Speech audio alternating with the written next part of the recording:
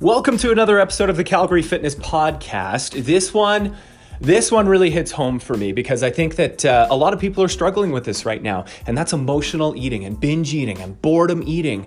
And, oftentimes this is something that a lot of people, they hide in the shadows with this one, and there's no need to hide because it's actually more common than you may think.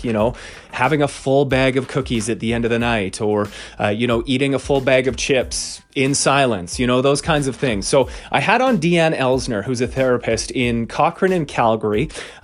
She's got her MSW. She really helps people who are struggling with these kinds of things because oftentimes it brings a lot of shame, and that shame, it's something that we need to bust, because I'll tell you the truth, that's how I was. I was an emotional eater growing up. Growing up, we didn't have a lot of money, a lot of food. And when I moved out, when I was a grown up, I ended up being like, well, I can eat whatever I want now. And I can eat this full pumpkin pie in one sitting, and I can eat 8 pizza pops and 3 foot-long subs. Like, this is a real thing. And I didn't know why I was doing it. I didn't even get really any satisfaction out of it, but I just ate and ate and ate so much when I was growing up. So this one I think will bring a lot of value to people. Binge eating, emotional eating at this time with, COVID-19.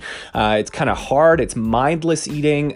So how do we get in control of that? And I think that we touched on some real serious topics on this one. So I hope you enjoy this one. You can learn how to get a better relationship with food just by, listening to some of the tips, or, even reaching out and getting help yourself if you find that that's going to be of value to you. So with COVID-19, Deanne's practice has changed a little bit. There's some Facebook Lives that she's hosting right now. Sounds like those are on Thursdays. So if you need more information, you can check out her Instagram handle. I believe it's Abundantly Alive. So check out Deanne Elsner. She is a member at Orange Theory, where I am a coach of. So we did touch a little bit on fitness and, the meaning of fitness in her life and my life and what that means. So we do know that the studios at Orange Theory are closed at the moment. So some of the stuff may be a little bit dated because we recorded this one in early March, but I still think there's a ton of value here. Hope you enjoy. Make sure you share this podcast with someone who, might be struggling with emotional or binge eating at this time, or, make sure you give a 5-star rating as well. Leave a comment, those kinds of things. Here's the podcast. I think that was an important distinction to make between emotional and binge eating too. And I guess kind of, I think what comes out of that too, and I'm not the expert in this, I'd love to hear your point on it too, is the shame, is the guilt that comes into it too. Let's talk a little bit about that. Oh man, there is so much shame attached, and I think that's why it's really hard for people to reach out. And it's really secretive, so people don't talk to each other about, like, hey, I went home last night and I ate like 7 bags of cookies. Like, we don't talk about that with each other. And the more secretive something is, the more shameful it is. So I've heard the analogy, it's like a gremlin, when it's hiding deep inside there. It just has so much power until it sees the light. And then, remember the old Gremlin movies, and then it kind of dies from the light. But being able to talk to other people, being able to share your story. Because people get caught in a cycle and a pattern of, and it's become so overwhelming and big. It feels so hopeless and stuck, but they yet blame themselves for it. Yeah. So you yourself, you're mental health therapist, or you counselor? Like, how should I refer to you as? A therapist. Yeah. Okay. Yeah. And do you help people through these struggles?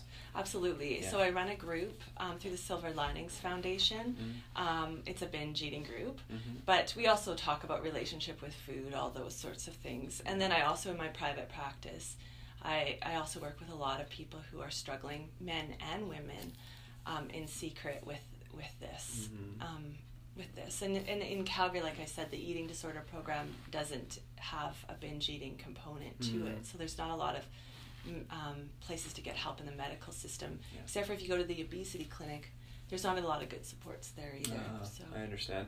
And it's funny too, I think back to, thanks for the coffee, by the way. Oh yeah. Yeah, gotta keep you perked up. One of the previous episodes of the Calgary Fitness Podcast, I actually had on an addiction specialist, and we talked about, like, his specialty was in opioids and sexual indulgence and those kinds of things. Yeah. But I think there are a lot of parallels when it comes to that and binge eating, because this is almost,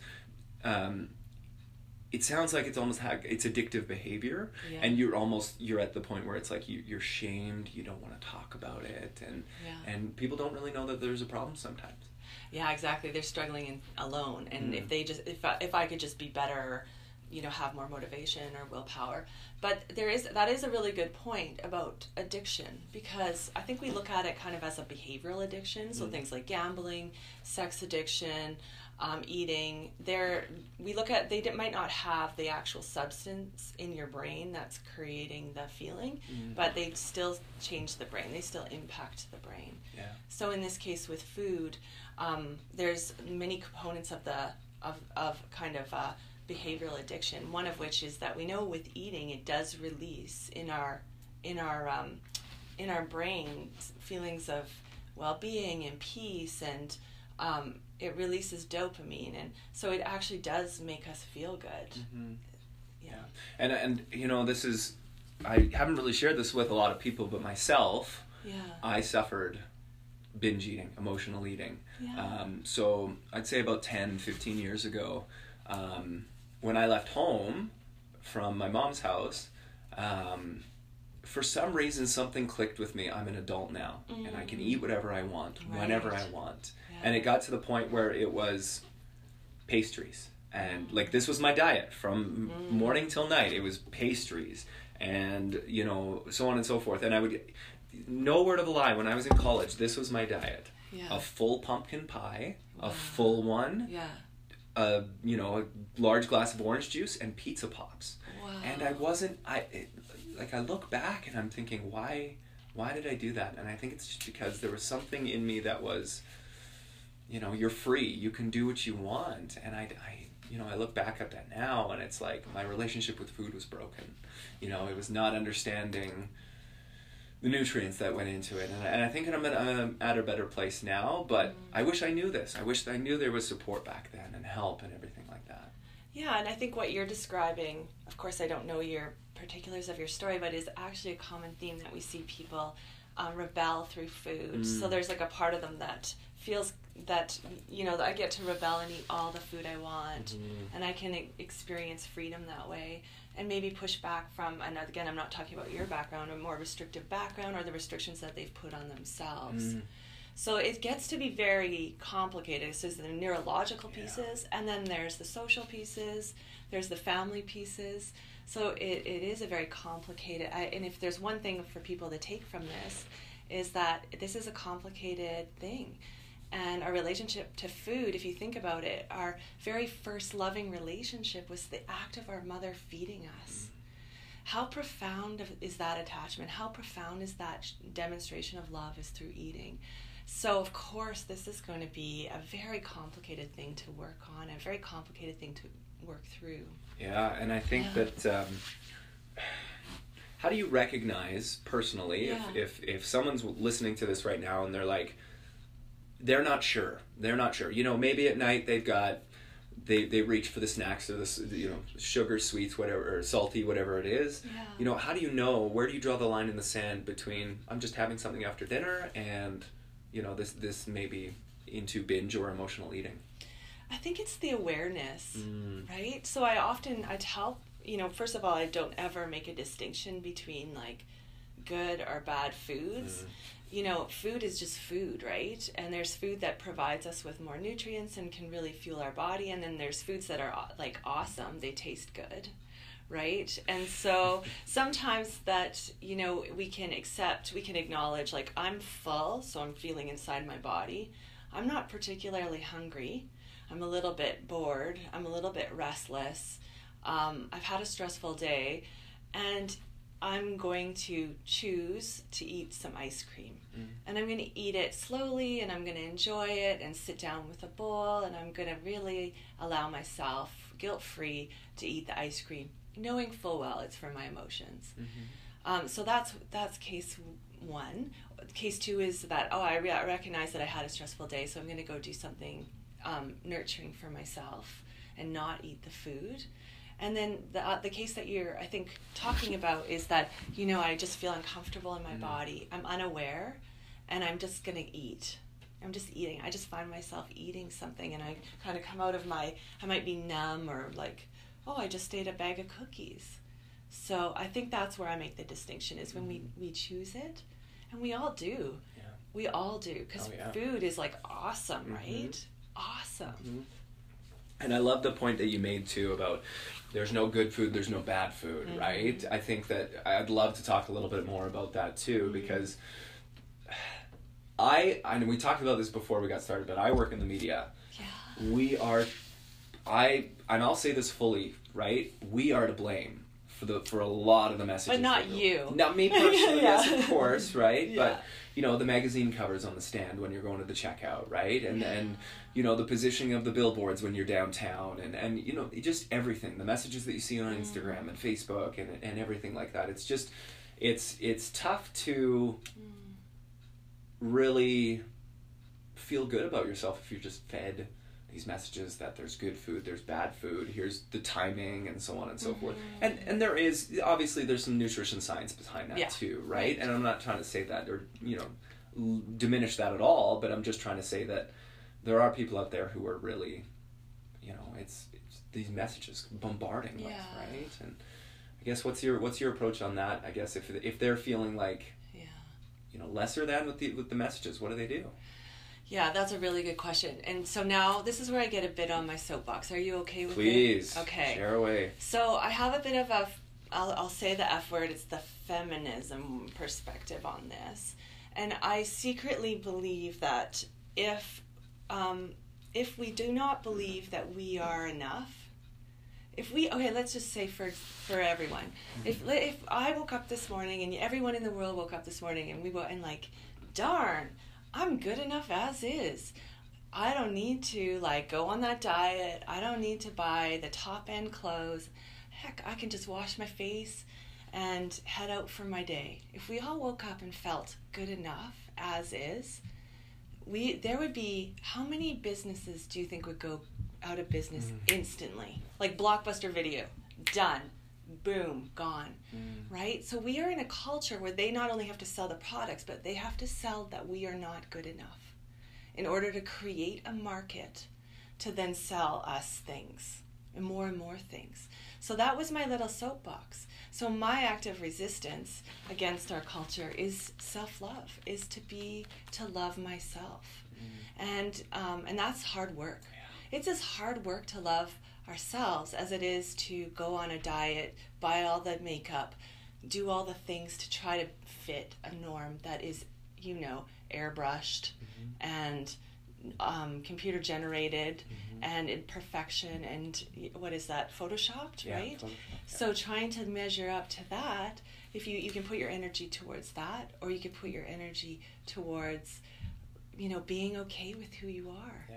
As is. I love that you said it's a process. Oh yeah. Because and that's probably the hardest thing, is to actually look in the mirror and say, I'm proud of what I've accomplished. I love myself. But it's work. It's just like anything else, and you won't see the results unless you put the work in.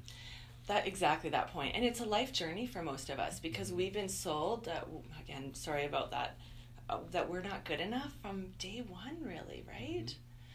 Those are the messages that we've received. We have to deprogram ourselves, and this is our life journey. So I think, like, where do we want to put our energy towards? Do I want to put my energy in towards being something that I never will be? And I could get a lot of plastic surgery and do all that stuff, but I'm never going to fit that.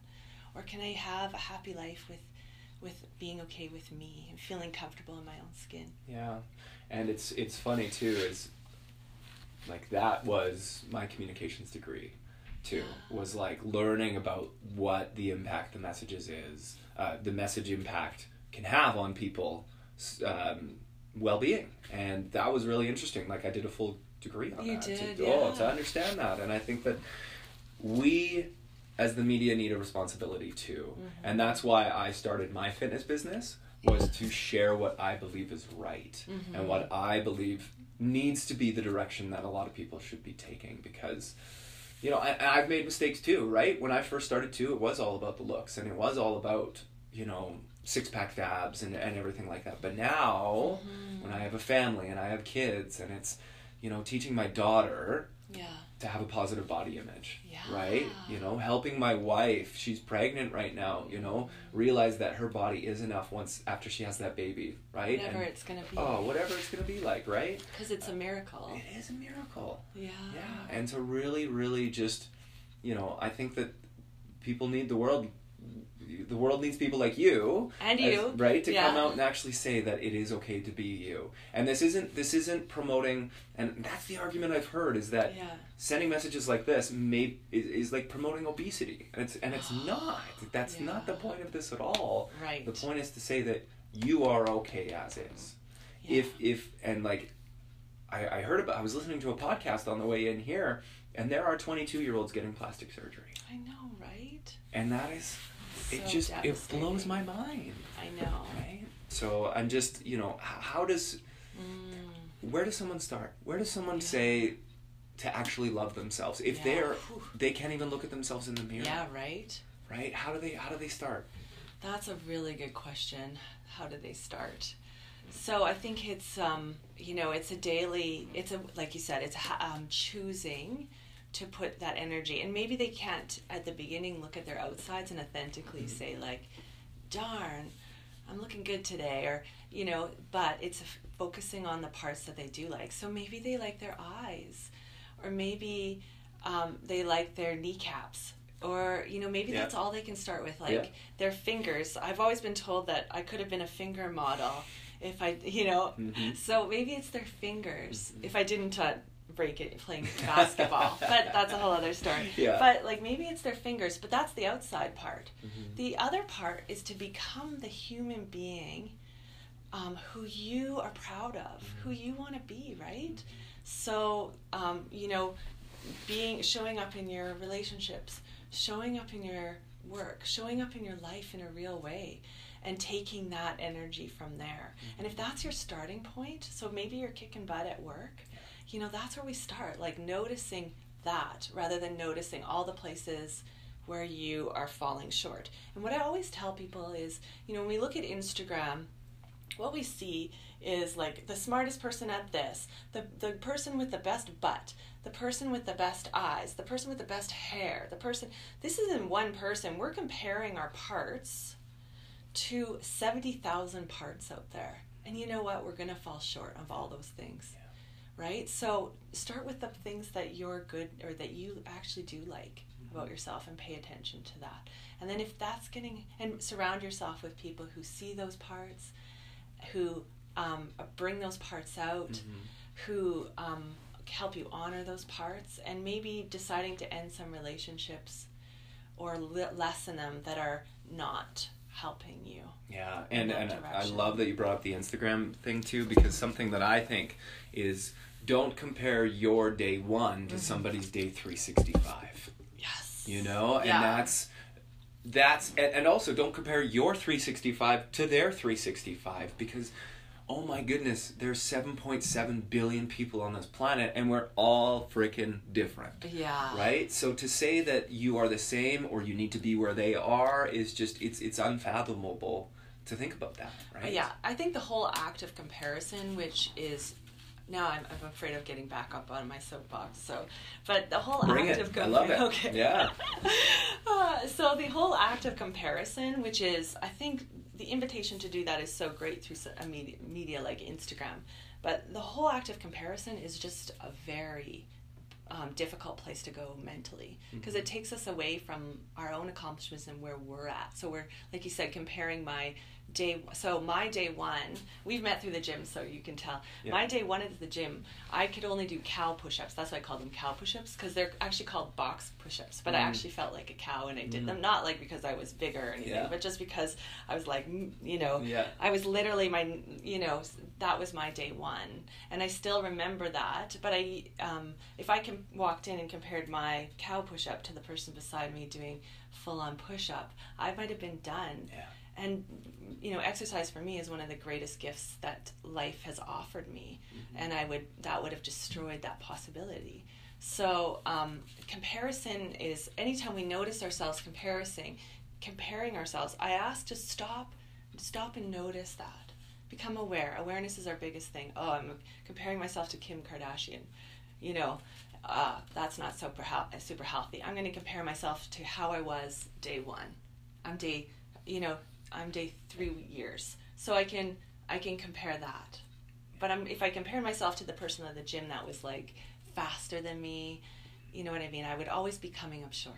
Mm-hmm. So very good point. Yeah. Comparison is a problem. And the thing I like to say too is, I'm not telling people to get off Instagram, right? Mm-mm. If that gives you joy, go ahead. But maybe try to unfollow 1 to 5 people a day that just aren't providing you value, right? The things that you look at their post and you're thinking, I want to be like that.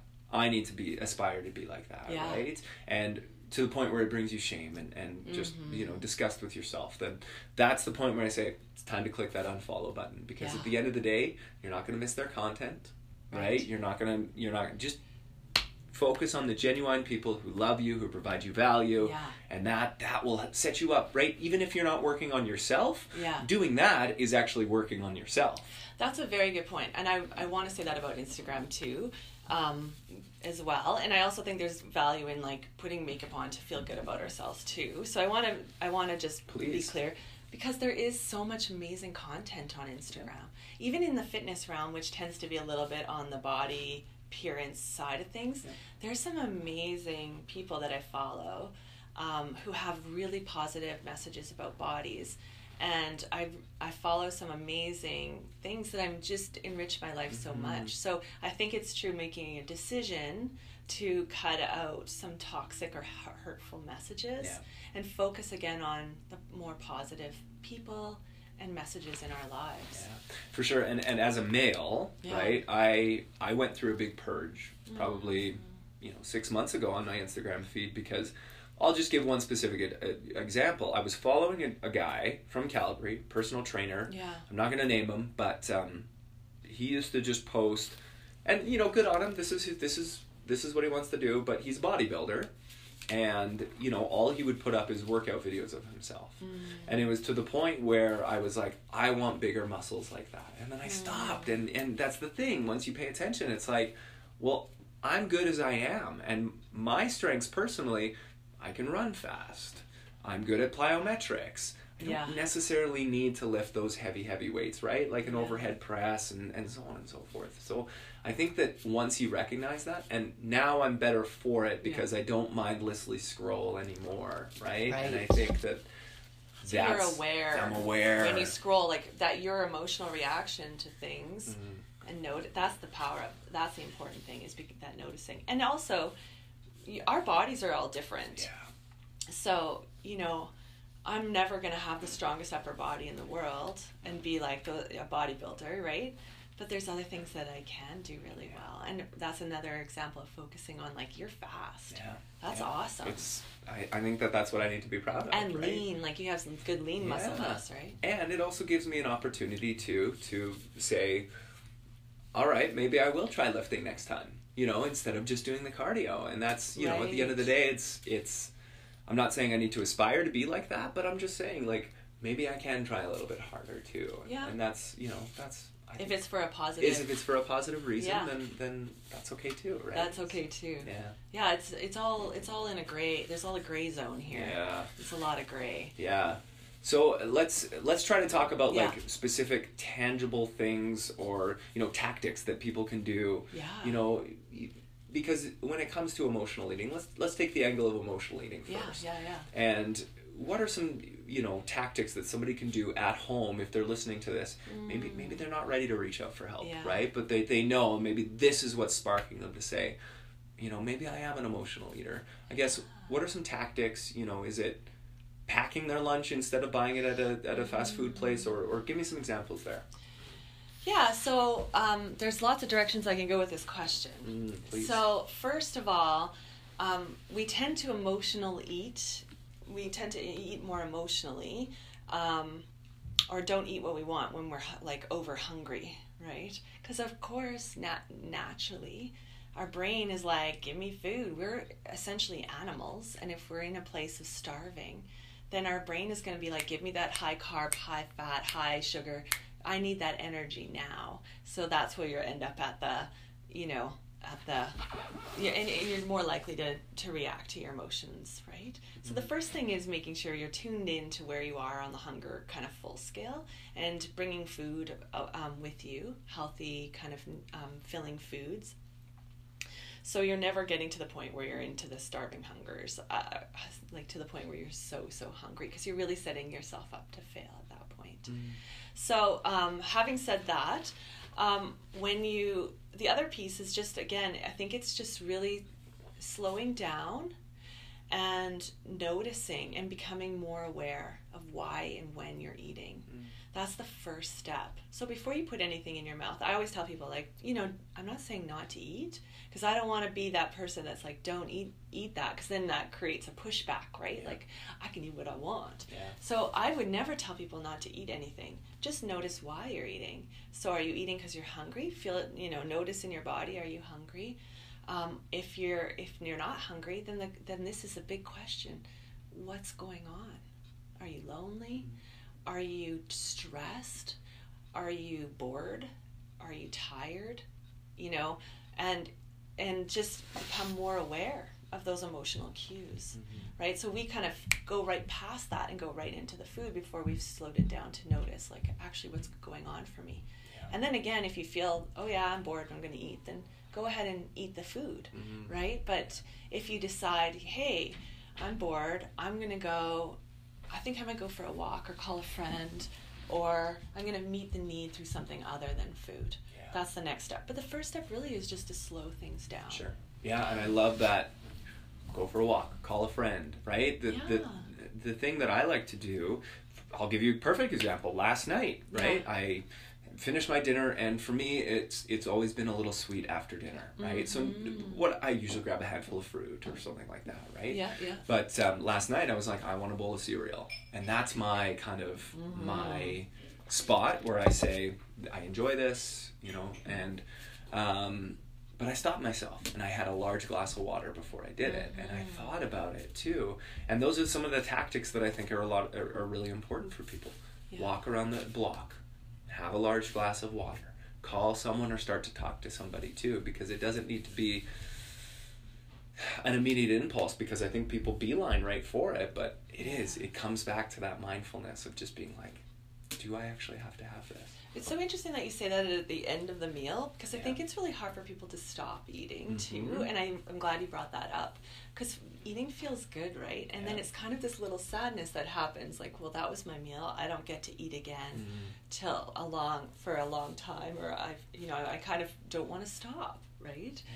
So that's a normal feeling that we get. So I always tell people is, give yourself full permission and remind yourself, as soon as you're hungry again, you're going to eat. You're not going to deprive yourself. And then if you need to eat, you're going to eat. And if you want to have the bowl of cereal, you can. That's a choice that you have. Yeah. So by saying I can't do this, it's just natural that we're going to say, want it more.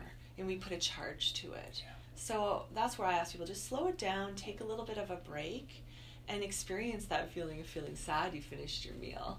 And then remind yourself that you can eat, you're a grown person. Like, when you're hungry, you can eat at any time. Yeah. And if you really want a bowl of ice cream, I always eat a little bit of chocolate. I love chocolate. Yeah. And I'm going to eat it, and I'm going to enjoy it a lot.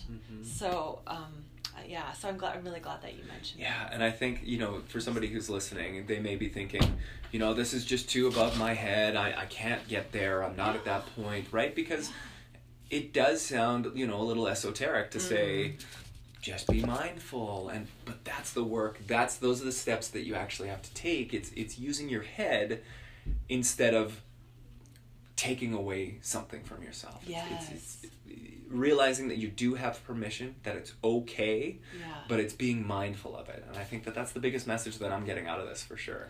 Yeah, and I think it's just increasing awareness, because I think we live up here, like from our necks up, and we don't really tune into ourselves and into our body and into our emotions.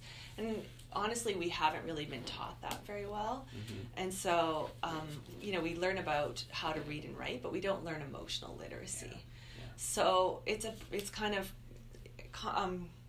probably sounds confusing and impossible, and hard to start noticing and where, am I full? And people are like, how do I start noticing if I'm full? Yeah. How do I tune into that? Because they're so up here all day, right? So, so that little act of just starting to notice is really powerful. Yeah.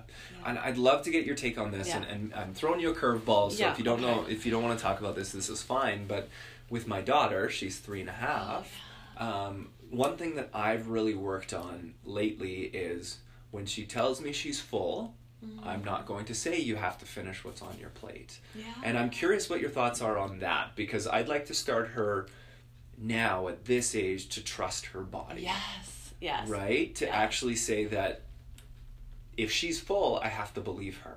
Regardless of what, and I know that it's, as a parent, you may be listening and you're like, but they didn't eat anything, right? To us, anything, and I'm doing air quotes here. To us, it doesn't seem like a lot, but their bodies are giving them those signals, and I'd love to hear your take on that. Yeah, so I grew up in the Clean Plate Club era. That was like, there's people starving in, there's people starving in Africa, and, you get, you can be part of, in fact, there was a Clean Plate Club, so I got to join it by eating all my food on my plate, and I was praised and given lots of reinforcement for doing that, and as a result, I feel like I really had to struggle to learn my own body cues. So my approach, I also have 2 children, 2 girls, so there's a lot of thinking that I do about this. My approach is the same as yours. I provide the food, and they decide how much they're going to eat. Now, again, the difference is that if they're eating a tiny, so I provide a whole realm of food with all the food groups, and I give them access to sugar and to dessert most days after. However, my thinking is that we have to eat our, or not all of it, but some of our growing food before we eat our food that's like our fun food, or, So my only thing is that, you're not full, or you're full, that's great, but we're not going to really eat dessert because there's not room for dessert in there either. And that you kind of get some of that fun food once you've had your growing food. Now there's different takes on that. Some people are like, let your kids eat dessert for dinner so they can take the charge out of it. But generally, I'm like you. I feel like people who have the healthiest relationship with food, I've watched them eat, and they just stop eating mid-bite on something that they love. They just stop eating. And I've noticed that with my kids, even with dessert. Have you noticed this? They're like, I've had enough now. And I feel like clapping. Because that's like super attuned to themselves. And that healthy relationship is going to help them have I think a better life. Because it's hard when you struggle with your relationship with food. And I think that's how it used to be in the 70s, 80s, 90s. It was clean your plate, or you don't get dessert, or, you haven't eaten enough. And I was the same way, right?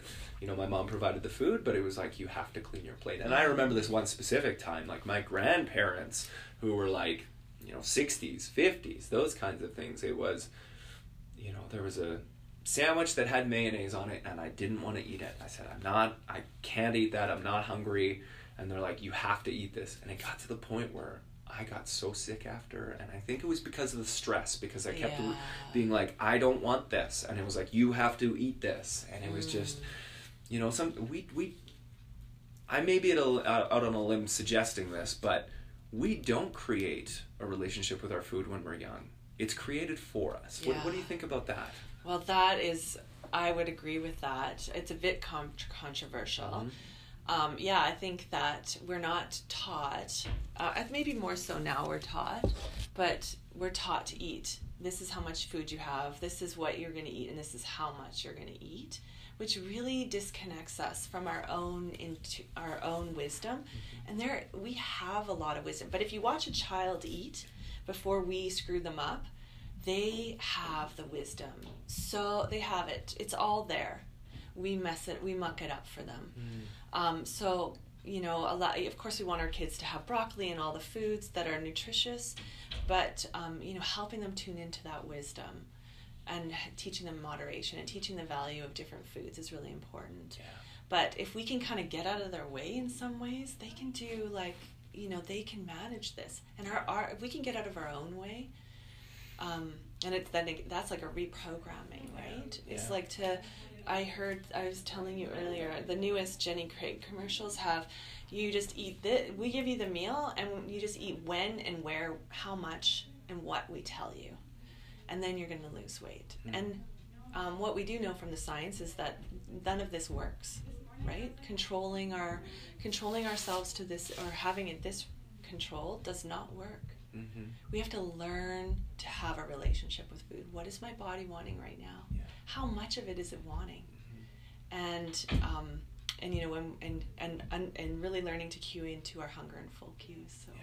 And that's really intuitive eating, isn't it? Yeah, that's right. Yeah. So it's called there's like mindful eating and intuitive eating, and they're kind of used interchangeably. Okay. Yeah. Okay. And I'm curious too. If somebody is in their 30s, 40s, 50s, 60s listening to this, I invite them, and I'm not the expert, but I invite them to have that childlike mind again, and to experience food and listen to your body. Actually take the cues from your body, right? Instead of focusing, instead of trusting the habits, right? Because the habits for somebody in their 50s and 60s are a little bit harder to break. It's like, I don't know, it's like how it is. If you try to tell an in-law, it's like, hey, try and do that, and they're like, no, I'm stuck in my ways, this is the way I do it. So old dog new tricks kind of thing.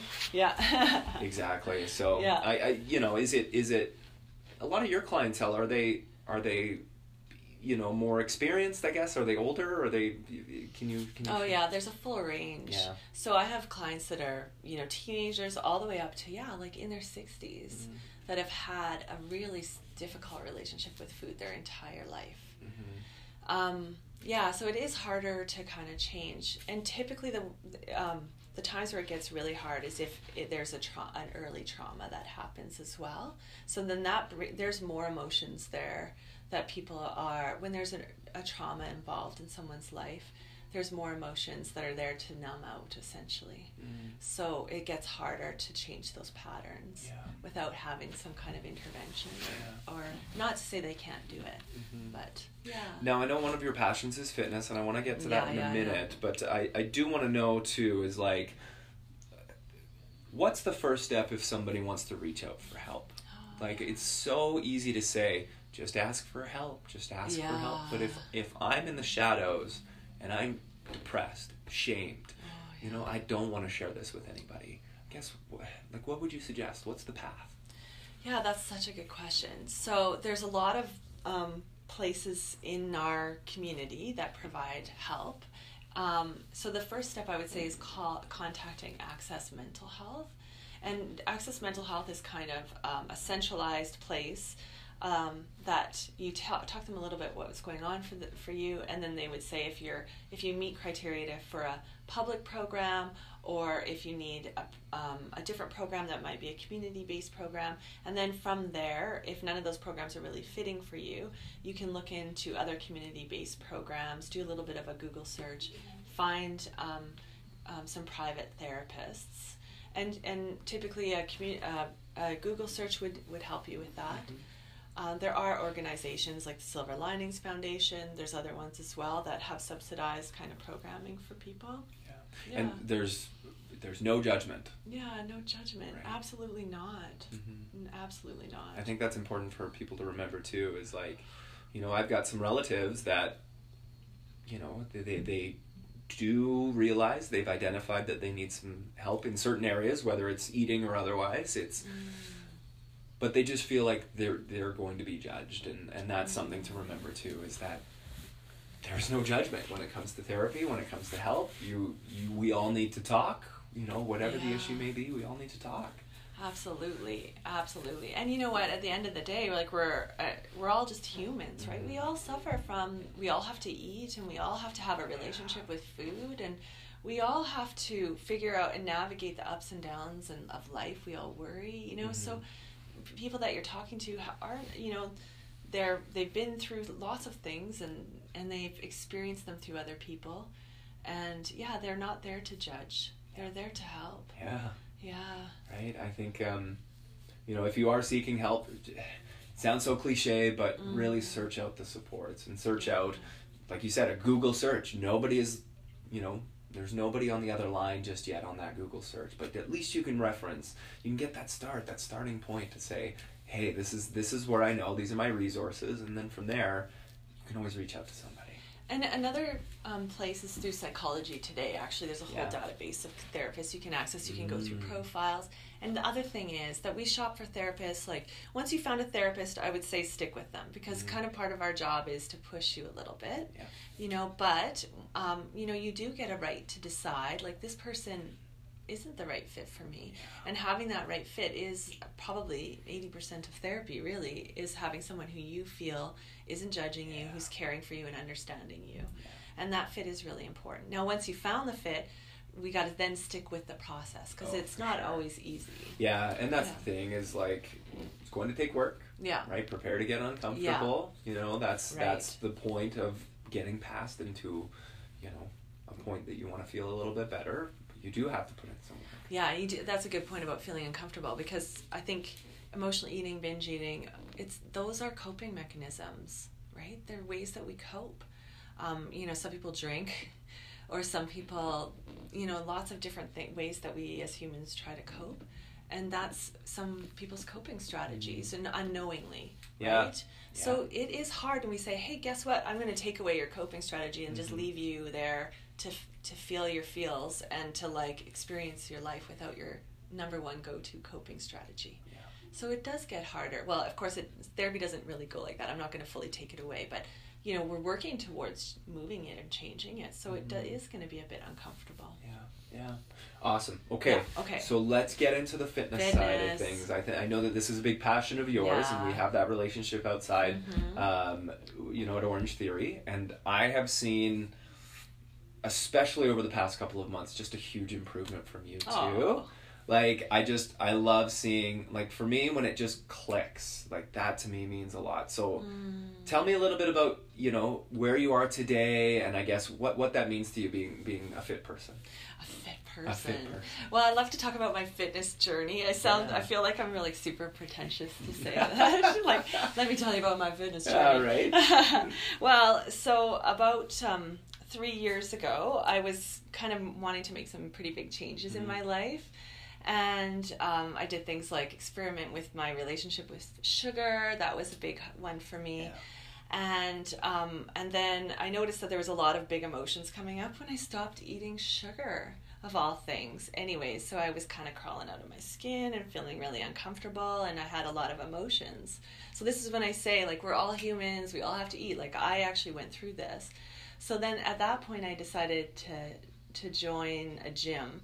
And I joined a 6-week challenge. It wasn't like just to kind of get fit, not to necessarily lose weight. And I was a beginner. Like, if I didn't pay the whole money, I would have walked at that point, because it was so scary. It was so uncomfortable and so hard. But I stuck with it, and after a month I was hooked, like absolutely hooked. And the reasons I was hooked was because, and I learned how important fitness is for our well-being. And so I really believe in fitness or exercise, and body movement, however that needs to be, because it helps us to manage some really hard feelings, to be honest. So after a workout, if I have stress, it's just left my body. And if I don't work out for a few days, I can feel myself tightening up. And then when you leave a workout, you naturally get these endorphins. So I actually took sugar and I replaced it with this exercise. I mean, I still eat sugar now, but in moderation. Yeah. And so and exercise also, it helps me with my sleep.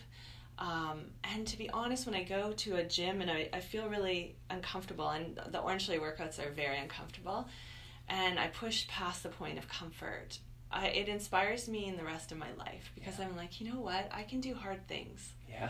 I can do hard things. Like, I did that thing this morning at the gym, and that was hard. So I can do a podcast, for example, that's difficult and uncomfortable for me, because I can do hard things. So that's why I'm so passionate about fitness, and that's something that I really want to share with people, although they're not always ready for that. Yeah. And I respect that. And body movement to me doesn't have to be like going to a gym and lifting weights like I do. That's just for me, but it could be going out for a walk, walking up some stairs, parking a little bit further away and walking towards your destination. 100%, yeah. It could be, it could be whatever, yoga, but our bodies are made to move. We don't exercise to punish ourselves for something that we ate. We exercise to honor this thing that we are so lucky to have. So that's I don't know if that answered your question. It's perfect. I love that. I love that when people clue in and they get it and they've over that barrier, right? And I mean, for fitness, it's a constant barrier, right? Because you're just, it's pushing yourself out of the comfort zone the next time and the next time and the next, and there's no upper limit. There's no upper limit, right? And it doesn't mean that, again, you have to punish yourself to get there, but it just means that moving your body is just, motion is lotion, right? Yeah, exactly. And feeling uncomfortable is okay. Yes. We can survive that. Like, I'm not punishing myself. I'm not hurting myself. Yeah.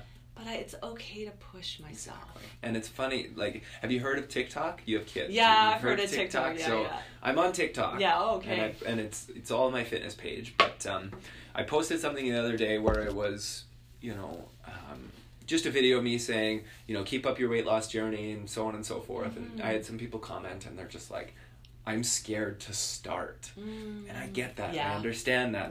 It is hard. And I'll back up here a little bit and tell you about my first time working out. I think you'll get a lot of value out of this.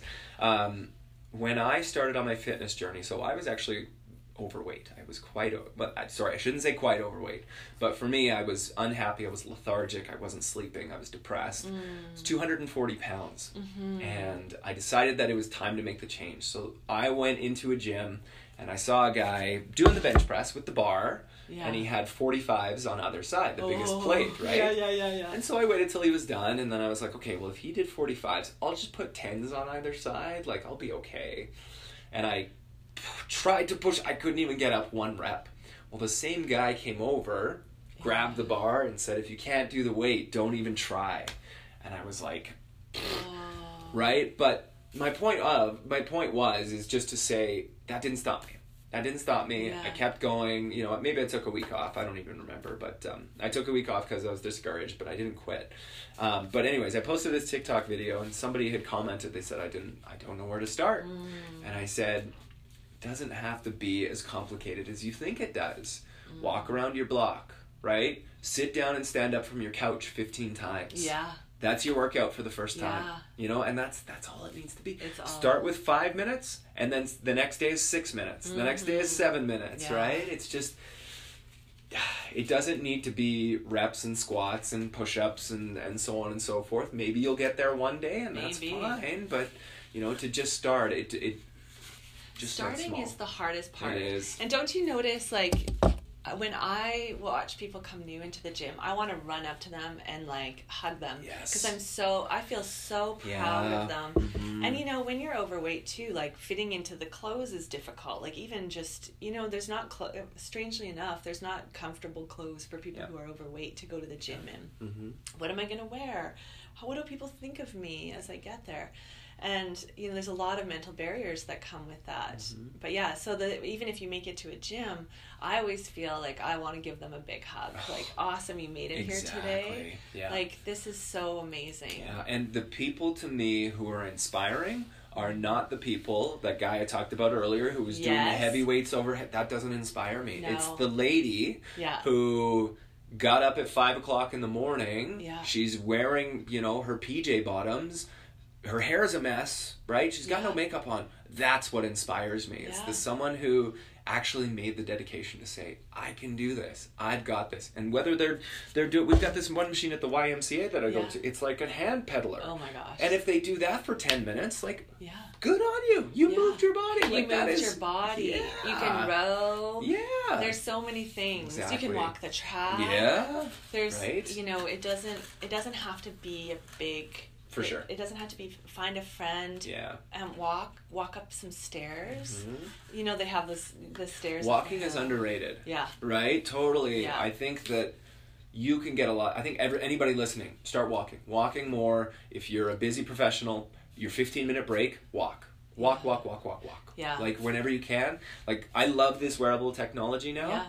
10,000 steps. If you can, try for 10,000. It's a lot of steps, but at the same time, just try. Just try and move. And that's all it takes. And the one thing I wanted to say too about, you may have noticed in some of the classes where I've got a new member in the class too. Yeah.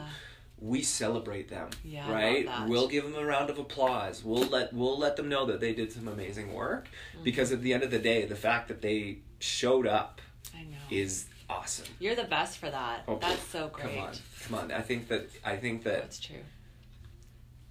I think it goes back to where I started, and if I had a cheerleader in my corner, that's what I want to inspire now, right? Is not just a cheerleader, but a coach to say that you can do this. I see you. Yeah. I believe in you, right? And, you know, you may be getting all these messages from Instagram and so on and so forth, just saying that you can't do this, but you can. You're here. Absolutely. Yeah. And you and I were both there too. We were both there too. Yeah. And, you know, day one, this goes all the way back to, you know, day one and day, how many, right? So that's their day one. Yeah. And, you know, if I'm running beside someone and I think about their day one and my day one, and I'm hoping, like, I hope you don't feel discouraged, because this is 3 years. Like, I want to tell them, like, I want to tell you about my day one. I want to tell you about my push-up that I did from my knees. Yeah. And I'm so proud of you for being here. I wonder if there's like an ambassador role I can have. For right. Right? There you go. I could be an ambassador. I think that's... I mean, it exuberate. I mean, even just now, you can see the smiles on our faces. Yeah. You can hear it in our voice. Because we've done the journey, right? We've done the journey. And it's not over, right? Oh, gosh. I want to train well into my 70s and 80s, and that's going to look a lot different when I'm older, and that's fine. That's fine. If at that point I think that ballroom dancing is going to be what I want to do, that's fine. I don't care anymore. It's just... Underwater dancing? Yeah. So it's funny that you mentioned underwater. I just want to I'm kind of all over the place, but that's fine. That's fine. I'm training for a triathlon right now. Awesome. So in one of my previous podcasts, the ladies over at Try It Multisport, they're right across from the Sonalta Sea train station. First off, they buttered me up with cake. Oh. Right? Yeah. So I'm eating a slice of cake, talk about intuitive eating, right? I enjoyed the heck out of that piece of cake, right? Yeah. But they asked me right on the podcast, point blank, have you ever done one? Have you ever done a triathlon? I said, no. And they're like, you're doing one. You're signing up. We're signing you up. You're doing it, right? So that's where I am out of my comfort zone. I have that childlike mind again because I can't swim. I cannot swim. And I believe it's all a mindset. So I'm telling myself I can do this if I put in the work. Yeah. So the triathlon's in August. I haven't put pen to paper just yet, but I will. Yeah. I haven't decided which one I'm going to do. But swimming is so underrated as well. Yeah. Water aerobics? Have you ever done water aerobics before? Oh my goodness. Are they hard? Oh, it's tough. Yeah, because you're using just the resistance of the water, the fluidity, just to, move that body. It's just nuts. So I think that's amazing because there's a lot of times when our mind tells us that we can't do things. And we have this belief about ourselves, like, I'm not a swimmer. I remember I would say, I'm not a runner. Or whatever belief I had no evidence of it because I never really tried hard at it, right? I didn't really try it. But, pushing past that and I'm going to sign up and I'm going to try this thing. And however that might look, right? And then, I'm curious, too. I'd love to hear your take on... challenging yourself when it comes to food. What do you think about eating challenges and keto and styles of eating and stuff like that? I'd love to go back to that angle. It's so hard because I feel like, again, where my home base is, or how I feel about eating, is really about honoring our own body, what our body wants to eat, and when our body wants to eat. And I feel like a lot of these things kind of take us out of that, which then creates this, I'm going to have this win, but then I have to go back to eating again. I can't do keto forever. I guess some people do who are diabetic, but there's only so long you can do keto or intermittent fasting, and then you're left with this big question like, okay, how do I eat now? Yeah. And so things like intermittent fasting, what if you're hungry? So you actually have these windows that you eat, and my belief is when we're actually physically hungry, that's our body saying, our metabolism and our body saying like, hey, I'm primed, I'm ready, give me some food, I need some energy. And there's a reason why our body's telling us that we're hungry. So intermittent fasting is like, oh, you can get used to eating in this window, but you're ignoring your cues. Yeah. So at the end of the day, I think we're left with the same problem, and this is one of like 1,000 reasons why diets aren't that successful. Yeah. Because at some point we're going to either hit our weight or hit our goal, and we have to come off the diet. You know, and then we have to live. Like, what does that look like? Yeah. So that's my take on it. Yeah, so go into the diets then. I want to hear about this. What do you think about Jenny Craig and Weight Watchers and those kinds of things? Yeah, so I think that there's some value in knowledge, right? Like, I'm not sure how good they are at giving the knowledge about what foods are nutritious. Jenny Craig's, I think, you know, they just give you packaged foods full of sodium, and they're just like, eat this and you'll be skinny. So I don't know if there's a lot of value in that for long term. I mean, at least Weight Watchers, they give you some knowledge about what you're eating, a little bit. Yeah. But I believe that, well, the research is so clear. This is the thing that's so funny about it. The research is so clear that diets do not work. Even if you lose the weight on the diet, 80% of the people will gain it, or it's even more than that. 80% gain it back. And then the people who gain it back, they don't look at the diets and the research and say, well, actually that diet culture is flawed. Instead, they say, what? I'm flawed. I was unsuccessful, right? But the actual diet itself is flawed. It doesn't work. It actually makes it worse for ourselves.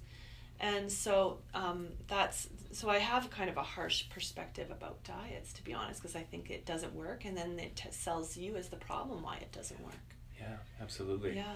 So I guess if somebody is like hoping to make a change, and you know, I think it is hard to listen to your body because you don't know where to start at the same time. So are there certain things that you recommend to follow, like whether it be meal prep or you know, portion control or anything like that? Do you recommend anything like that? Yeah, so I think that it's good to connect with a good nutritionist, a dietitian. I think you have someone on your who you've connected with on your Vinci. podcast. Oh yeah, Vinci's and great. She's along the same line of acceptance, and so you have to be careful because there's a lot in that industry that can be giving you not so good messages. So you really want to learn about eating and what's going to be fueling your body and how to make your body thrive.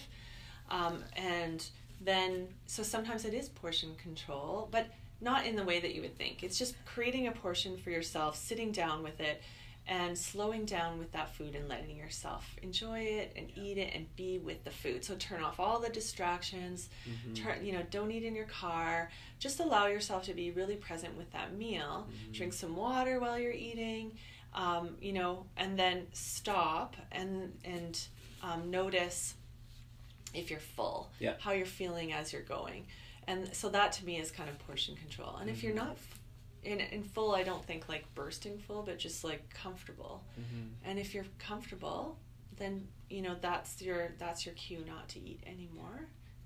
Or if you're still hungry, then go have some more food. Yeah, and I think that my position has totally changed on food intake and so on and so. So I, even when I lost a bunch of weight, I didn't have the best relationship with food when I did that, right? And I think now, all this time later, you have to be empathetic. You have to be empathetic that everybody's going to be a little bit different in their journey, right? And what worked for me is not going to work for you, is not going to work for Mary Jane. It's just, really listening to those cues and just, trusting yourself, trusting your body to make the right decision for you. That's a hard thing because the diets are based on not trusting. And sometimes what I do is ask people, instead of like taking things out of their diet, which is like diet culture, which if people have been on 17 diets, they're going to react to that. They're going to emotionally react to taking things out of their diet and push back, a little bit of a rebel, right? So instead I ask them to put things into their diet. So, make sure that they're drinking lots of water.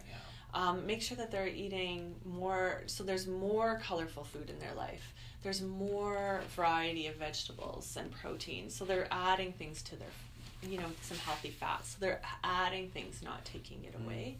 So sometimes that's a good place to start too. I'm not a dietitian at all, so I'm not claiming to be that at all. Yeah. But it is when you ask people to take it away, then there becomes a charge around it. Like if I put some donuts here and I was like, don't eat that donut right there, then all you would pay attention, well, at least for me, I'd be like, there's a donut on the table. Like you're talking, but there's a donut on the table right now. And now the donut's talking. Yeah. I can't even pay attention to you right now. Yeah. So that's kind of sometimes but I think you make another good point, and that is that we are going to be more successful at this journey when we can come at it from a place of compassion for ourselves and where we're at and what we're, if we eat. So I ate the donut, and oh well. No big deal. Game over, move on. I'm not going to eat 17 of them, right? I ate the donut and it tasted awesome. And I have to be kind to myself all the time, and offer unconditional kindness.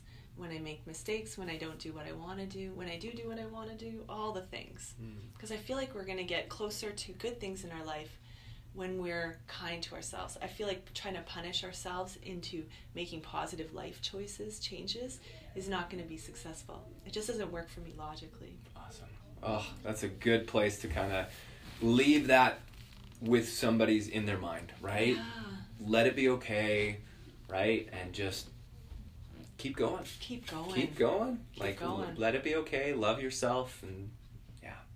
Deanna, anything else you wanted to mention before we wrap it up here? No, thanks so much for having me. Of course. This was fun. Great. Yeah. Is there anywhere that people can follow you? Are you on social media? Where websites, those kinds of things? Oh, yeah. So my business is called Abundant LC. So it's short for Abundant Life Counseling. And so www.abundantlc.com, and follow me on abundantly_alive on Instagram. Perfect. Yeah, thanks. Okay, thank you.